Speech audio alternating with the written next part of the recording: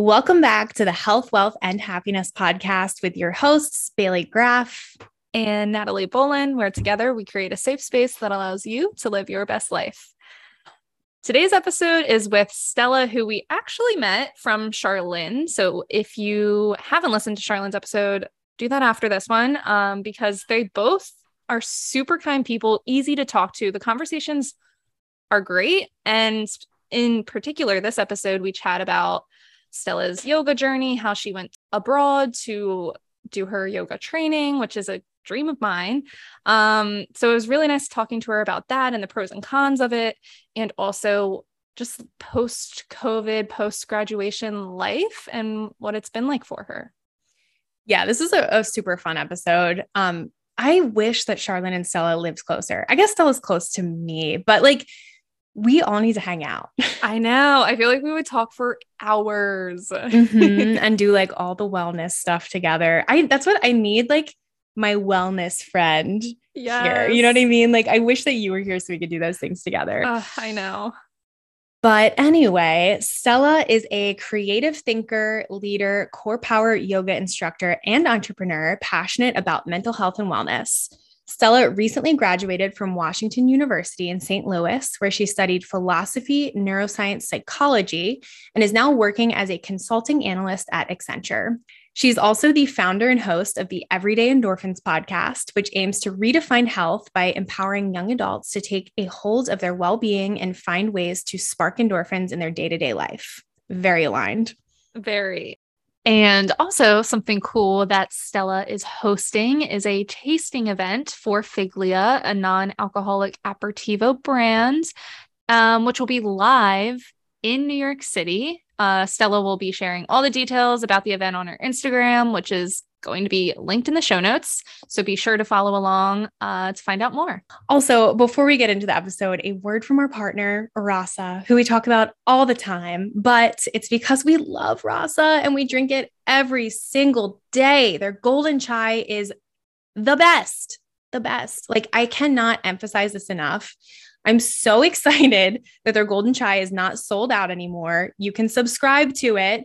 It makes you feel like golden. It's in the description.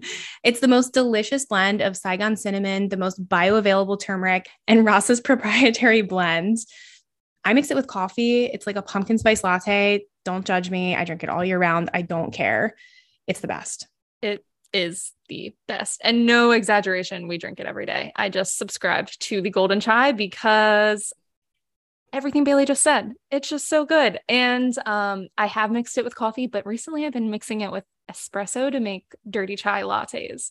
Ooh. And it's a game changer. So get yourself a bag, or if you're new to Rasa, they have sampler packs where you can try every single flavor, minus the chai, unfortunately.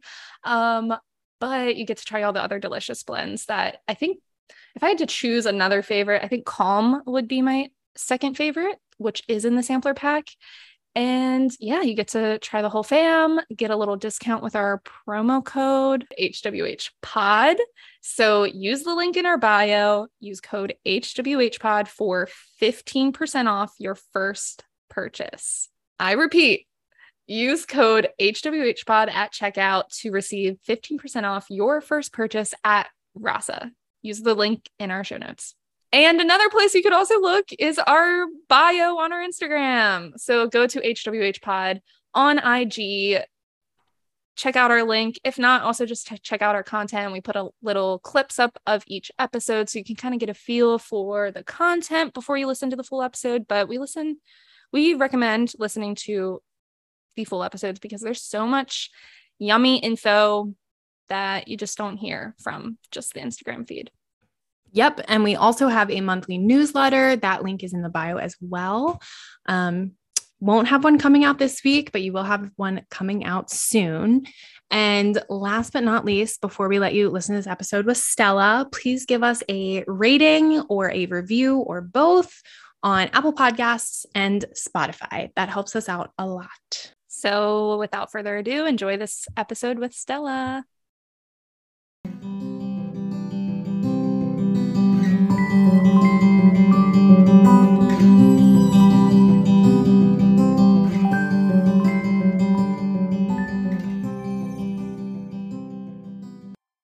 Yeah. So do you want to take it away from there? Like just give us a little bit more of your background, where you went to college and how you got to where you are today with Everyday Endorphins, and talk as much as you want or as little as you want. I know that's a heavy loaded question. Yeah. So I guess to begin, I am from New York, grew up in New York City, and I went to Washington University in St. Louis for college, where I studied a combination of philosophy, neuroscience, and psychology, which is a mouthful to say, but it was really just one major. But it was very interdisciplinary, which is what I loved about it. And I also minored in creative writing and strategic management in our business school. So I was really like all over the place. But I was a firm believer that you should just study what you like in college and the rest will fall into place. So I went down that route and thought I was going to do the whole pre-med track. That did not end up happening. And I ended up working in, what I'm doing now is consulting, business consulting. And, I'm lucky enough to still be able to blend my interests in what I studied with what I'm doing professionally at Accenture, which is where I work. And also with my podcast, Everyday Endorphins, which discusses health and wellness and happiness and purposeful living. I think it's like a creative spinoff kind of to what I majored in college, in a weird way. But that's kind of, what I've been up to. So I graduated in May and I've just been working in New York and working remotely, even though the office is open. It's kind of like a hybrid model these days, but I'm living at home, working remotely, and just continuing keeping up my podcast. And correct me if I'm wrong. Did you say you got your teacher training in Bali? Yes, teacher training? I did. So that was like a really, really fun experience post-grad.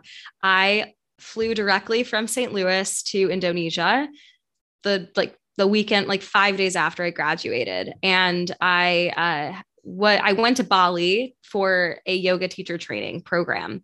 So I was gone for about 2 months. I had to leave a little earlier than the start of the program because this was, still in the time of COVID, and I had to do a mandatory 7-day quarantine in Jakarta. So I left college, like coming off the high of like life, coming off of just graduating, being around all my friends. Then I was stuck in a hotel room for 6 or 7 days. And then I flew from Jakarta to Bali, where I completed the yoga teacher training program for 1 month. And then I stayed for an additional 3 weeks or so. And the plan was to travel around, explore. And Indonesia conveniently went into lockdown right when my program finished because COVID was getting bad there again. So, it kind of was actually a blessing in disguise because I was able to just stay local to like the town I had done my teacher training program in, and I had already made friends there. So I felt like I could kind of like settle down and like feel like I was living there for a few weeks, and I'd already made friends. So it was like a blessing in disguise to just get that time to just experience what it was like to be there without doing the program and being in an intensive schedule every day.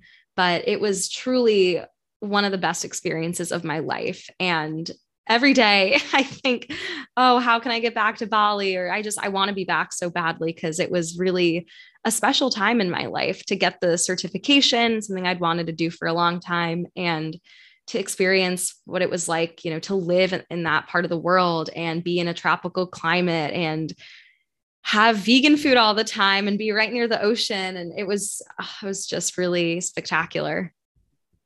That sounds amazing. So I'm so curious because I've always wanted to get my yoga certification in India, in like Rishikesh, which is like the birthplace of yoga.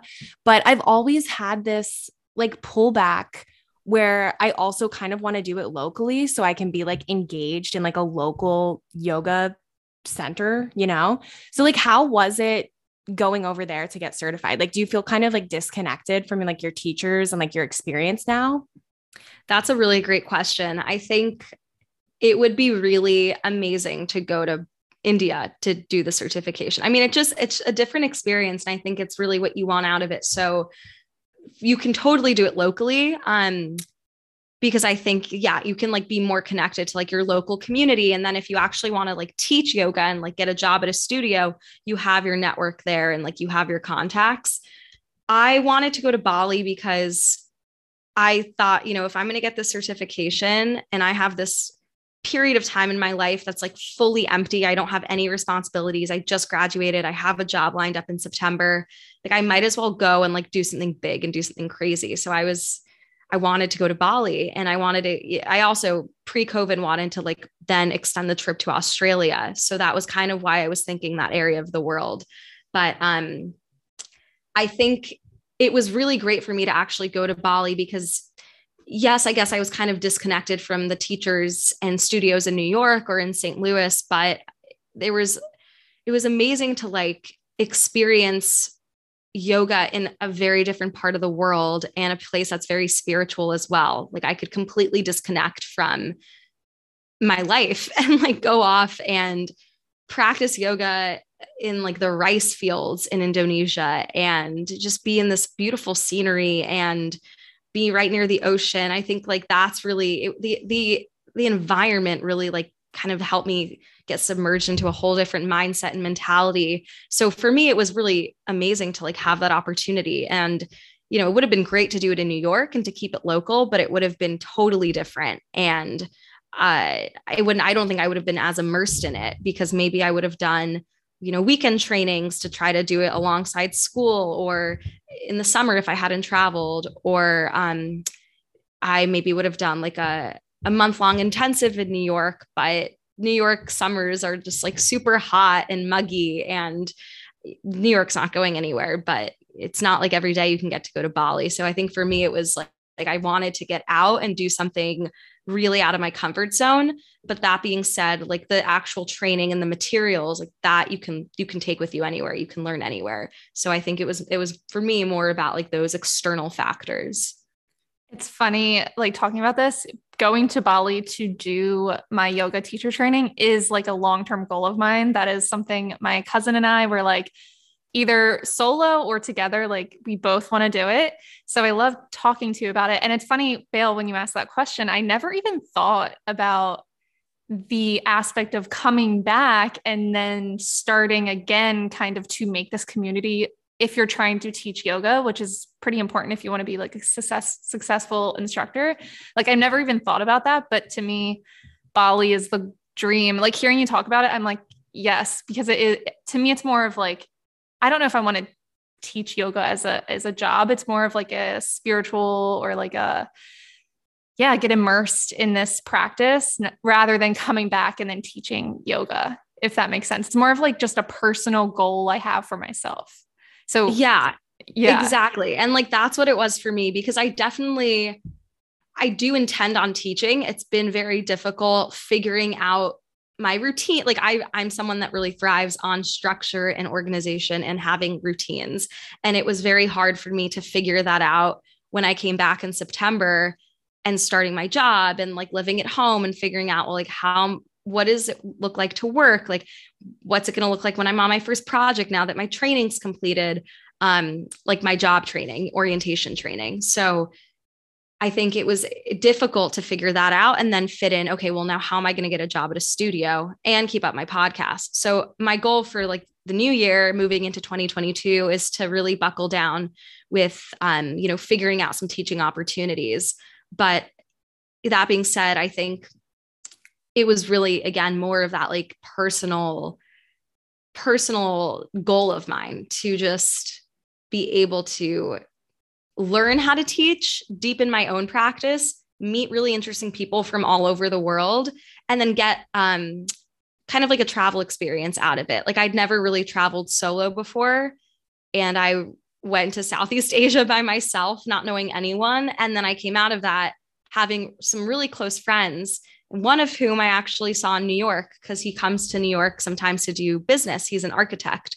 And it was, now it's like, wow, I have these friends from really all over, like not just Europe, but people from like everywhere in the world. And I think it really broadened my perspective on communities and building communities and connecting with people. It was the first time I had met anyone that didn't at least have some idea of like the identities that I hold. Like no one knew where I was from. No one knew my age. No one knew I was interested in yoga. No one knew I was on this program when they first met me.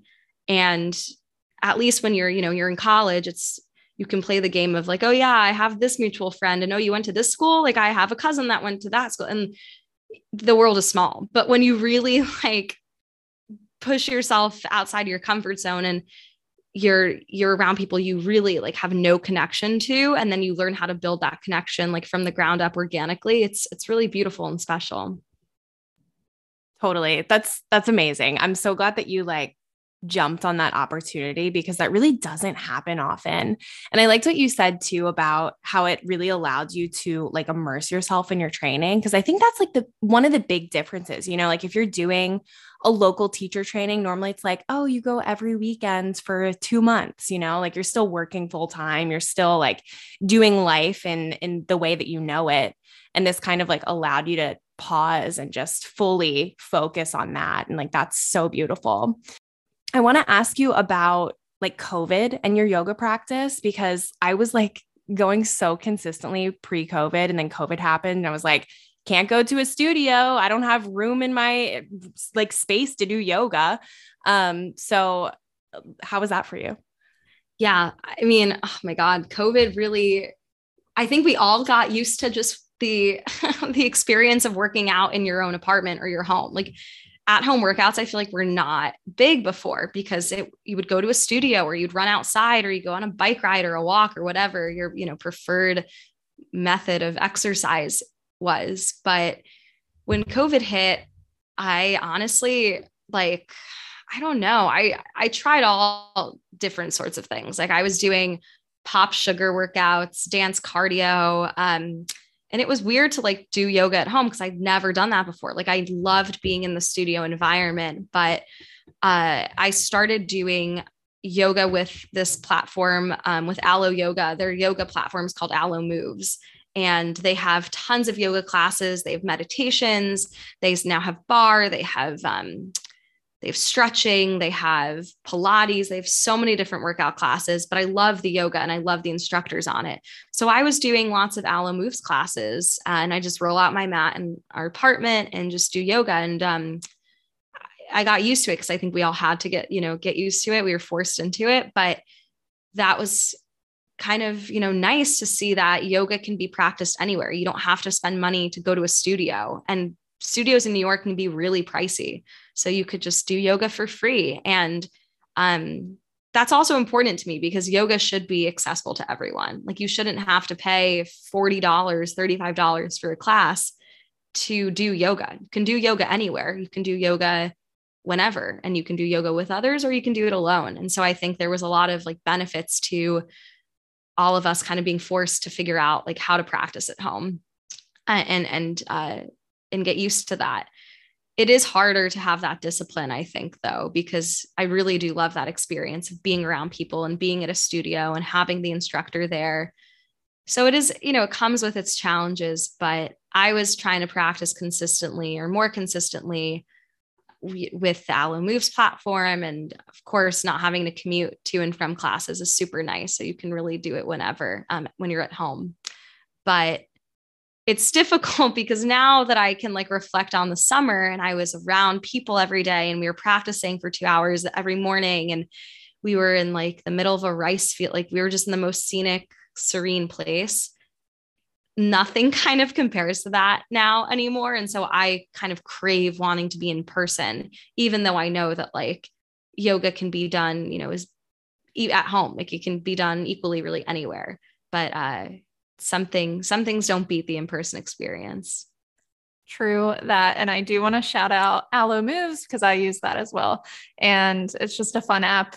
My favorite instructor, if anyone listening wants to check it out, is Bri or Brioni. Oh, Smith, yeah. Whatever her name is. I love her. I think she's like the perfect mix between slow flow, but also you feel your muscles, you feel your muscles like working, even though you're stretching and it's slow and everything. Cause I'm a slow yoga person. I do not like fast power yoga. It's just not my thing.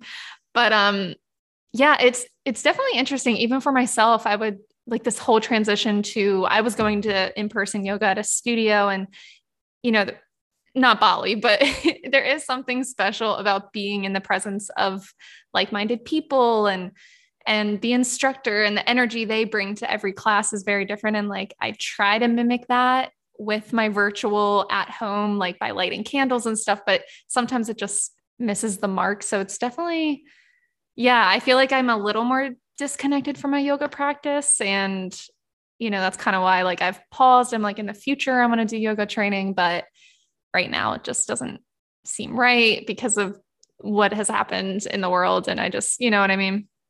Right. The timing has to it has to be right. And I think I was lucky enough where like things really aligned at that point in my life. But yeah, it is hard at home. I mean, even when you light the candles, or you can do the things that are in your power to really mimic that in-person experience. But at the end of the day, it's so hard because it's like, well, my phone's right there. Or if I'm doing this on my computer, I can just click the sidebar and then I can see my notifications. And it's like, there's all these temptations that are fighting for my attention, and something that I like really appreciate, whether it was in Bali or like my home studio or just any yoga studio in general, is like the minute you walk into that space, you can really put everything else away. And the instructor will affect your practice, like the type of music, the time of day that you're practicing, the lighting in the room, like all these things can really affect your sense of like the ambiance can really affect how you feel in that practice. And sometimes yoga classes like really just sometimes I just walk out of the classes feeling so calm, and something that the instructor would say would like really resonate with me. And it felt kind of like therapy in like the best way. And that's not necessarily something that's as easy to achieve, when you're practicing virtually, which is a bummer. 100%. And something I found with virtual yoga that is a little harder to mimic or duplicate is the Shavasana. I just find every virtual class I've done, they might spend like 2 minutes at most, and then they'll like end the video and be like, you can stay in Shavasana as long as you want. But it's like, as soon as the video stops and the music stops, you kind of like also stop. And whereas like if you go to a studio, Shavasana sometimes we're like 10 minutes plus, like they would really like have that yummy, and you were not forced, but like you could just literally sit there for 10 minutes because everyone was, and you had nothing to go to, and the music didn't stop. Like it kept going. And that is, I find the most yummy part of yoga, and virtually, I just haven't been able to connect that way. And I think that also plays into why I'm disconnected, because example, if you're like on YouTube doing a yoga video and they're like, stay in Shavasana, but then replays are on. So like, if the video ends and then like a couple of seconds later, a new video plays and you have to like jump up and pause the video and you're out of Shavasana. So I think that for me is like the hardest thing for sure. Totally. And sometimes like the video feels like maybe it's stuck, or did like my computer die, because I feel like, oh, I've been lying here for so long when it's only been like 2 minutes. And then I have to I get up and I check and I'm like, wait, is this still playing? Like, did it stop somehow? And it just disrupts the flow, which I agree. Like Shavasana is like such a nice part of the practice. And I think it's actually like, traditional classes are meant to build in at least like 5 to 10 minutes of having Shavasana. And it's so important that like you stay and you have that experience, because it's a really nice way to wrap up your practice. And I've had some of like the most relaxing moments in class, or like I've had just like these crazy like revelations in Shavasana, kind of like when you're taking a shower and you have a random thought and you're like, that's brilliant.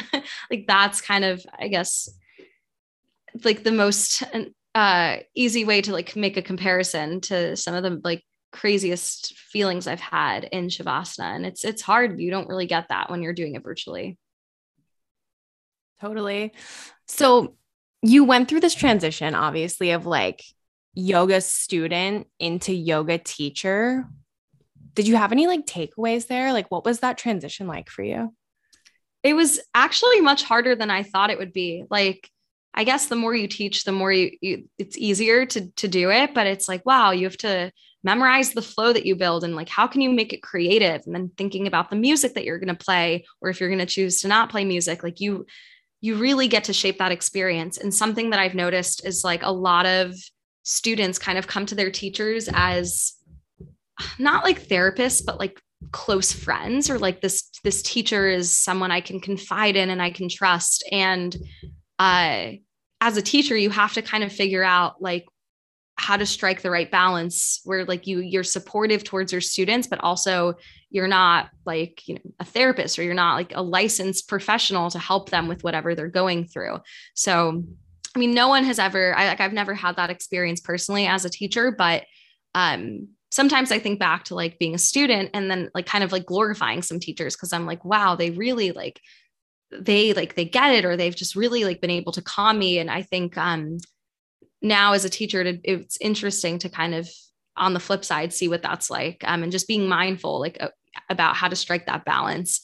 But I think also with teaching, I've just developed a different perspective on how classes are structured. Like when I take classes now, I'm thinking, I'm trying to like get into the teacher's mind. Like, how did they build this flow? Like what did they do differently? What are they trying to achieve out of this flow, like for the students? And prior to that, I would kind of just go into classes passively, but I think now I have more of like an active mindset, or I think maybe I'm just a bit more aware of like what's actually going on in a class.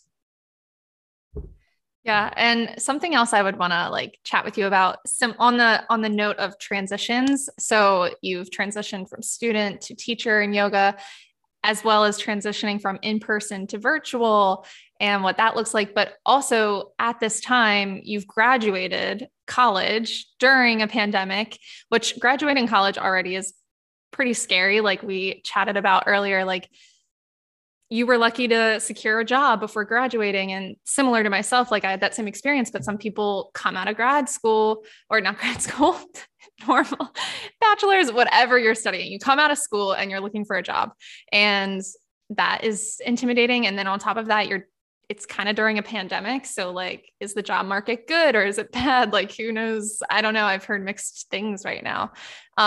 So can you talk about that transition, just going from a structured school setting, and then you had this break, you went to Bali, and then you came back. What was that like? Yeah. I mean, that's a loaded question. I don't think it even really occurred. Like, I don't think it really even hit me until like a month ago that the college is like, it's finished. And I think it's because right when I graduated, I just got up and left. And then I was gone until the end of July. I came back to New York for like a week and then went to Greece with my family for a month and a half. So I was gone really the whole summer, and I didn't come back until September. And then I started work. Graduating in COVID, the senior year, obviously, was not what anyone expected. And everyone had it difficult, in one way or another. I was fortunate enough to like knock on wood. And I hope by the time this episode comes out, I will not have not ever had COVID, but I was fortunate enough to like not get sick. And, I didn't, within my immediate friends and family, no one really got sick, or if they did, it wasn't like life threatening. So luckily in my situation, it could have definitely been much worse. And I was still fortunate enough to like get a degree in COVID and like be able to graduate college and have a job. Like there were so many amazing things that came out of that year, but it was hard. Like at least at WashU, it felt like you were committing a crime if you saw more than like 3 friends. And because no one knew what was going on, and like WashU wanted to be really strict and like safe. So at least the student body was for the most part responsible, but it was difficult when like you felt like you couldn't do anything. And senior year is supposed to be the time where you're having fun and you're like going out and you're spending time with your friends, and like that, none of that was happening. And it was definitely difficult. And I had kind of like a stressful living situation because one of my roommates, it was just very hard to live with her. And I started to realize that very soon along the entire year. and just dealing with COVID paranoia and anxiousness. It was just very difficult. And I felt kind of like a prisoner in my own apartment, which is not how you want to feel your senior year. So it was definitely difficult, but then luckily things started to open up come like March, April, and like people started getting vaccinated. They got their first and second doses by the spring. So I was like, okay, I can take a deep breath. Like I can start to see more than like 5 people. Like I can reconnect with old friends and I can start meeting new people. Like it got really exciting, and it was bittersweet because we all knew it was coming to an end. We were graduating in May, but I think by the spring, with graduation, it was just kind of like a whirlwind, and then it just came and it went. And when I look back on it now, there's certain things that make me really sad. Like I wish that I was able to, like, I'm kind of envious of the grades below me that like now, like this year, at least things are a bit different on campus and they get to have that in-person experience. I think also though, there was still a lot of positives that did come out of it. Like really getting to spend quality time with friends, like the friends I was able to see on like a Wednesday night. I could we'd cook dinner and we'd just hang out at our apartments and do nothing. And like in a pre-COVID world, it would never be like that. It would be like, oh, we have this dinner plan, but then we have drinks plans and then we're going to this party. And it was kind of always on to the next. And as fun as it is to be busy and have like a packed social calendar, like that's exhausting. And then like how attentive are you actually in like the moments that you're spending with people? And so we were kind of forced to have, those experiences in COVID. And when I look back on it, I feel really grateful to have just had very low key nights throughout the year where I could really spend quality time with some friends. And I miss that because now post grad, we don't all live a 5-minute walk from each other. And I miss that convenience for sure. And I think, I visited a friend from college about a month and a half ago. And it was my first time seeing her since we graduated. And it just like, I think that was the moment where I was like, wow, like college is really done. I'd seen people, when I visited her in Chicago, I'd seen people I hadn't seen since like 2019 in the fall. And it brought back so many memories and so many positive experiences. And I'm so grateful for that because I think we tend to focus on like the negative things in life. Like those tend to really outweigh positive experiences, and they leave a stronger impression on our minds. So it was really nice to be reminded of like all the fortunes that I've been granted throughout college, amidst the stressful events and amidst senior year being kind of sucky. Like it was nice to be reminded of all the great things that happened. So it was definitely, I think things just take time to process. And I just think that the entire year post grad, it's going to take an entire year to really settle into like this new chapter in my life. It's been 4 years, I think, since I've graduated, and I still have not settled into it.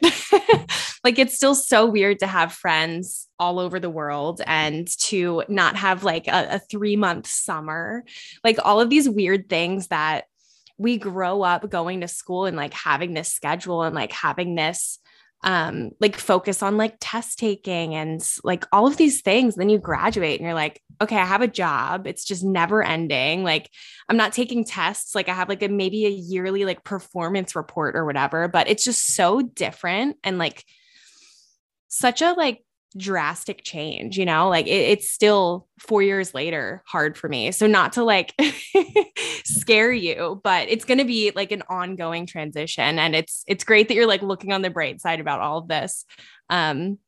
Because college is such a fun time in your life, like if you're lucky enough to go to college and you do, it's so much fun, but it's still a weird transition, Yeah. Oh my God.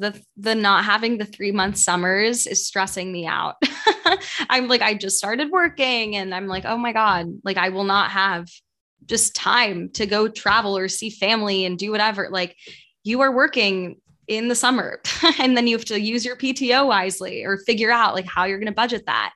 And vacations now are like short. They're not just like 3-month escapades off to wherever you want to go. If you're able to do that. So, yeah, that's something I'm like definitely going to have to get used to come May, June, July, August, but I have a feeling, you know, we adapt quicker than we think we do. So I'm hopeful that it won't be as bad as I'm like anticipating it may be. It 100% will be. I feel like the point you made, Bale, where like in college, you're working towards an exam or whatever, you constantly have like due dates that you're working towards. And then that's gone, that structure is gone. And then you come out of it and it's just like free flowing and it's like never ending. Like, okay, now you're in the working field and there's no summers, like you just said, Stella. And I think for myself, that's honestly when my whole true like self journey started, because then now it's up to us to like not wait for these times like, yay, 3 months off in the summer, that's when we can have fun or like whatever. It's like now it's like, okay, how can I make every day fun, or how can I find a little break or make these shorter weekends? Like everyone has somewhat of a weekend, whether it's Saturday, Sunday or not. And it's a little different if you're a nurse or whatever it might be. We all have these days off and it's like, okay, how can I make these special? Because it's just so different. It's not like even in college, like, I mean, people go out during the week because it's like, we just have class. We just sit there in class and like, don't really have much to worry about. So it's like, you definitely take it for granted when you're in it. And then when you're out of it, it's like, okay, this is completely different. And it's a hard adjustment. But for myself, I feel like when I found who I was and like found what I like to do, and this whole thing that I feel like everyone's talking about is like romanticizing your life, or how can like every coffee be the best coffee ever, because it can become very mundane and almost like have moments of like depressing moments where you're just like, oh, this again, you wake up, okay, work again. And I think that's also why it's important to find hopefully something that you don't hate to do. Like, I don't think you have to love your job. Like, you can have a life outside of work, but having something that you don't dread going to helps. Yeah, totally. And I love that point about like making your day-to-day moments like special. Like, how can you look forward to something that you may think is like a mundane thing? And I think that's super important, because you have to actively put in the work to find sustainable happiness. And you're kind of doing yourself a disservice by saying like, oh, well, in X amount of time, I know I'll be happy because I'll have X amount of time off and I can do X, Y, Z. And it's like, plans always change. So you can't, bank on that. And also, then what? Like, is just, your present moment just anticipating the future? Like, you're not fully present in what's going on in that moment. And we often live either in the past, like we ruminate on the past, or we're like actively focusing on what's going to, or probably not going to happen in the future. And it takes away from the present moment, which if you really think about it, that is literally all we have. You can't be in two places at once. You can only be in the moment that you're in at that time. So I love that you mentioned that. And I think that's also something I've been trying to do or figure out how to do, is like, how can I make the quote unquote boring, mundane days more exciting to me? And how can I do something for myself every weekend that is truly for me and like will kind of like rejuvenate me? And it doesn't have to be another big trip to Bali. Honestly, that's just not like not in the cards in the near future. But like, there's other things you can do that can like bring that sense of joy and happiness into your day-to-day life. For me, I guess I started drinking matcha this summer. I gave up coffee, and I was definitely a diehard coffee fan in person. But now it's like my new routine is drinking matcha every day. And that's something I really look forward to. And like, yes, I'll like go and buy a $5-6 matcha every day, but like, that's kind of a non-negotiable. And yeah, like it's expensive, but like, I know it's something that I look forward to. And like, I'd rather put my money towards, like a really great matcha that I know is just like part of my morning routine now, than like, I don't know, like 2 cocktails on like a random weeknight. So it's just, I think being flexible and like kind of budgeting in what you find enjoyable, and, trying to bring those small things into your day-to-day life. And that can also change too, depending on circumstances and interests changing. So you can always find ways to keep it fun and exciting. 100%. And I keep saying that. I'm like, yeah, 100%. No, this is like perfect because what you're saying, these like everyday little moments is kind of reminiscent of your podcast name, Everyday Endorphins. So at what point did this come up? Was this a post-grad kind of adventure and where did the name come from? Is this kind of the idea behind it? Yeah. So I actually created the name my freshman year of high school. So that was like 2014, 2015. It's been a long time, having this name out there. I started Everyday Endorphins, like the idea really, as an Instagram account. I had just started doing crew. Like I joined a rowing team my freshman year of high school, and I used the Instagram account as a way to blog about my experiences at the boathouse, being a student athlete for the first time. I was never super athletic prior to freshman year. I had done yoga for a while and I was a dancer, but I hated anything related to sports. And I am not good with sports to this day, but rowing was a very unique, beast in it of itself. And I started doing that. And the name I think was kind of just like, I honestly don't know where it came from. Maybe just like a fun alliteration. I went to a very science oriented high school. So I guess I knew what an endorphin molecule was when I was 14. But it was really just like happiness and health and all of that. And in college, I had stopped rowing and, a lot of my content was gone. Like I was like, well, what am I going to post now? Just like what I'm eating, what workouts I'm doing, yoga, whatever. And throughout college, I started to kind of like cringe at myself because I was like, well, why am I posting another photo of a salad or a smoothie bowl? Like no one wants to see this content.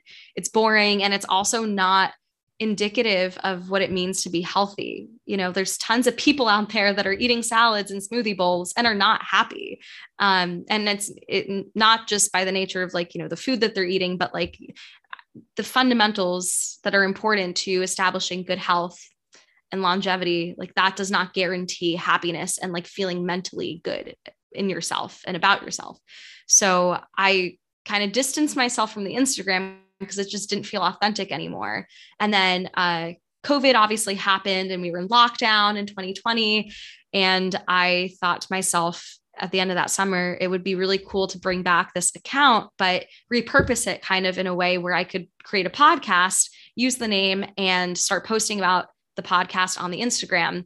And I've always been interested in topics of wellness and mental health and creativity and journalism and storytelling. But I do think that my mission behind the podcast has really begun to evolve over time. The more I've been having these conversations and thinking to myself, like, well, how do I define happiness and health? And so the purpose behind it really is to inspire people my age, like young adults, post-grad people, on taking a hold of their own wellness and happiness through redefining like what it means to be healthy. Because I think when we often talk about mental health, there's this tremendous focus on mental illness, like anxiety and depression. And although those are, incredibly important topics and like, you can't escape talking about that when you're trying to normalize conversations around mental health and well-being. There's all this negativity focused on mental health, but like why aren't we talking about things that we can actually do to make us happier, like things that are healthy rather than mental illness? And I think kind of like the two go hand in hand. And so my goal with the podcast is kind of to talk more about like these topics around positive psychology and talk about how really everything is related to health beyond physical activity, which is how we get that endorphin kick, through the runner's high. But it's also like, you can really chase those endorphins in so many different ways. Like you do not have to go on a 5-mile run to feel that sense of euphoria and happiness. You can find that through so many different mediums. And that's something I've been learning through the conversations I've been having with doctors, with artists, with producers, with yoga instructors and with, other students and other peers. Like it's really, I'm trying to paint this picture of like holistic health and holistic wellness and living a purposeful life, which is something I think we're all trying to figure out, and myself included. So that's kind of the inspiration behind Everyday Endorphins.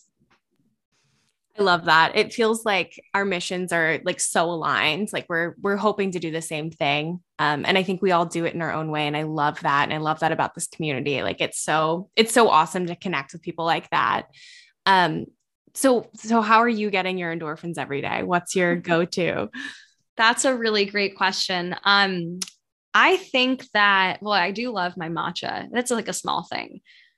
I try to, I try to like go on walks every day. I know that's kind of like that got really big with COVID, but before the weather gets to be really cold, I do try to get outside. And more recently, actually, I've been trying to take advantage of the whole working remotely situation. Our office is open in New York, but it is not required. And my team is actually like not even based in New York. So I took a weekend trip to DC to visit some friends. I spent a week working remotely in Chicago. And I recently just got back from Miami with a friend, just working remotely in Florida. And it's been like a life changer just to get out of the routine and like being at home and then being able to go somewhere that's warm and being near the beach. Like during my lunch break, I like went to the ocean and I went for a swim and then I tanned for like an hour. It was amazing. And I think like just taking advantage of those opportunities to get out and, do that while I can has definitely brought me joy, and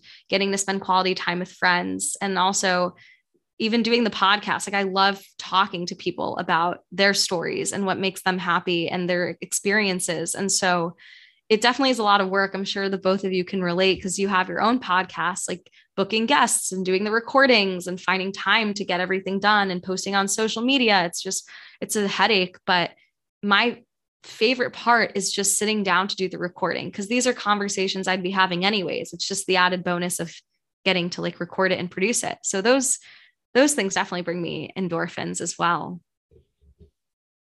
I don't know how people like yourself do it without a co-host. Like it's so much work behind the scenes that no one ever notices. So like more applause to podcast hosts who do it solo. I'm just like, it blows my mind because I already feel overwhelmed with half of the amount of work. So it's just wild. But, yeah, walks are great. I feel like everyone talks about them. Like you were saying, it became big with COVID, but I don't know where I would be if I didn't step outside every day. But, yeah, the whole travel thing is something I haven't taken advantage of, I feel like, with working remote quite yet. You know what I mean? Like I feel like that would be a game changer. You kind of inspired me. I mean, if you have the opportunity with like your work, I totally think you should do it, because obviously there are some jobs where like you have to be in person, like if you're working in a lab or whatever. But I was fortunate enough where right now, like consultants are not really, I mean, at least on my projects, no one's traveling for work. Travel's kind of opening up, but what I've been staffed on as of recently, like it's all been remote. And so you can do that work really from anywhere. You can take your calls from anywhere. You can do the work wherever. So I was like, I might as well escape the New York cold and get somewhere warm. Get somewhere, near a beach. I'd never traveled anywhere warm in the winter ever in my life. So this was my first time like being in Florida, for example, around December. We never really go anywhere over winter break when I was a kid growing up. And so it was really nice to have that change of pace. And it just, it's really nice to have that flexibility. And I'm not sure if we're going to get that back. I'm sure the ways of working down the line will definitely be some sort of hybrid model, but I'm not really paying rent right now. So I'm like, I might as well put that money to use and do something fun. Totally. Dude, traveling in the winter and like escaping the Northeast cold is a game changer. Like getting vitamin D for a week, you come home and you're like flying. You feel so good after. Yeah, definitely. I did it for like the first time, I think like 2 years ago. And I was like, I have to do this now. Like I'm always taking a winter trip. Like there's no way that I can't do that anymore. Where did you go?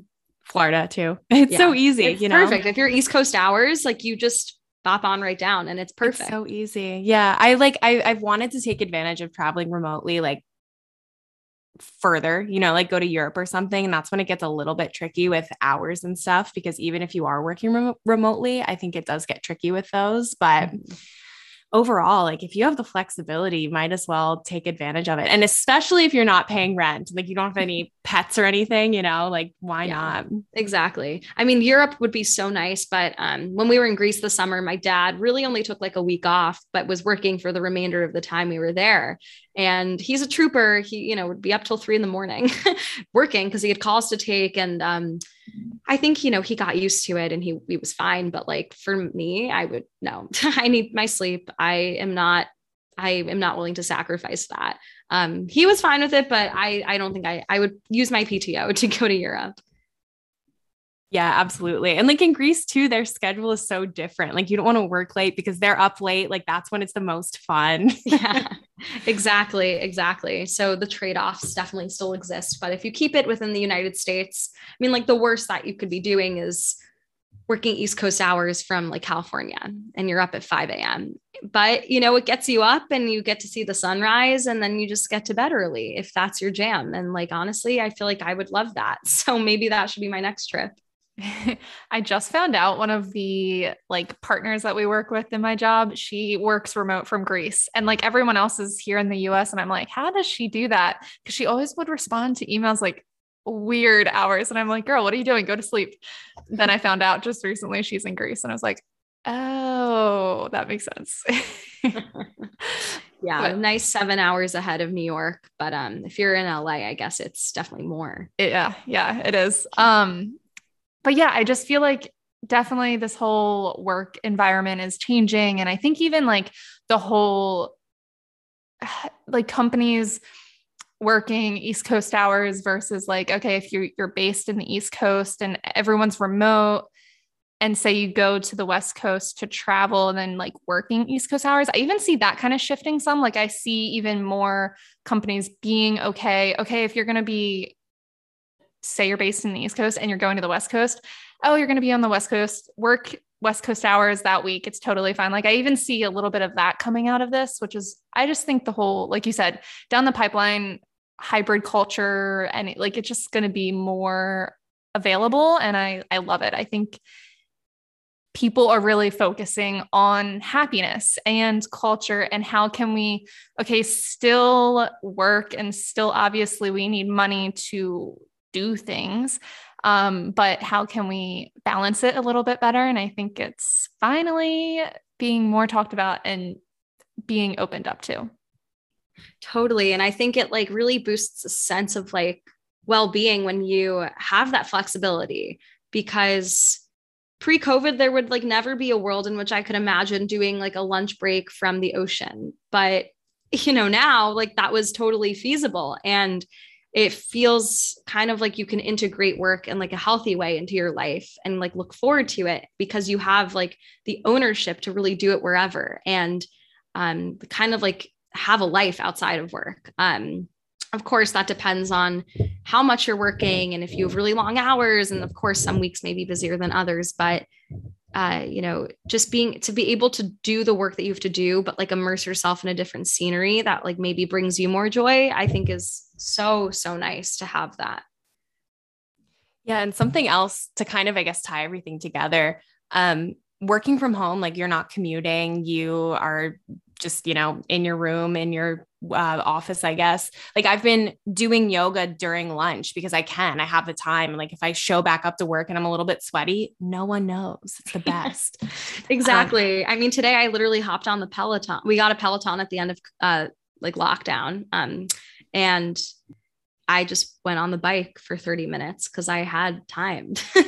And it was really like, and I took a really quick shower and I sat down for my 11:30 meeting and it was like, no one knew. It's perfect. So Stella, we ask all of our guests the same last question to wrap up. How do you live your best life? With important people that I choose to surround myself with, I guess. I mean, that's a great question because like, I don't even know. When I feel like I'm living my best life, I feel like I'm really listening to myself and I really respect my boundaries. I think like that's super important because it's so easy especially I find it very easy to overcommit to things. And when I'm really living my best life, I'm listening to myself and to my body and like, what do I need in this moment? And not letting like the all the noise that the world can throw at us, like get to me. But I guess more generally, it's, I feel great about myself and in my own skin when I'm around people that are supportive and uplift me. And so when I come out of like a really nice conversation with a friend that I hadn't spoken to in a while, like I feel really great after that. And I think, I feel a lot of gratitude in those moments. So it's really, I think for me, just about having that inner awareness and keeping good people close to me. I feel like that's a new one. I don't know if anyone that I remember has ever said like the people you surround yourself with. And I think that's so important. So I'm glad you said that, because you are who you surround yourself with. That is the whole saying that everyone says. And it's really important, because if you're surrounded by uplifting people who encourage you and don't get jealous and lift you up, like you can do so many great things. So I love that answer. For our followers, I guess they're followers, listeners who want to follow along to your story, tune into your podcast, find you on Instagram, what are your socials and where can they find you? Yes. So, you can find me on just, Spotify, Apple, Google Podcasts, really all the listening platforms, Everyday Endorphins. And if you want to follow along on Instagram, you can follow at everyday_endorphins. My personal Instagram account is at Stella Stephanopoulos. And by the time that this interview is launched, I should be having a website up. It should just be www.everydayendorphins.com. Hopefully it is up by then. I can't see it not be. But yeah, I mean, listening links, you can find it anywhere if you just Google the name. Perfect. Stella, thank you so much for coming on and sharing with us today. Thank you guys so much for having me as a guest. I am so honored to be on your podcast, and I am really excited to hear the episode once it's released.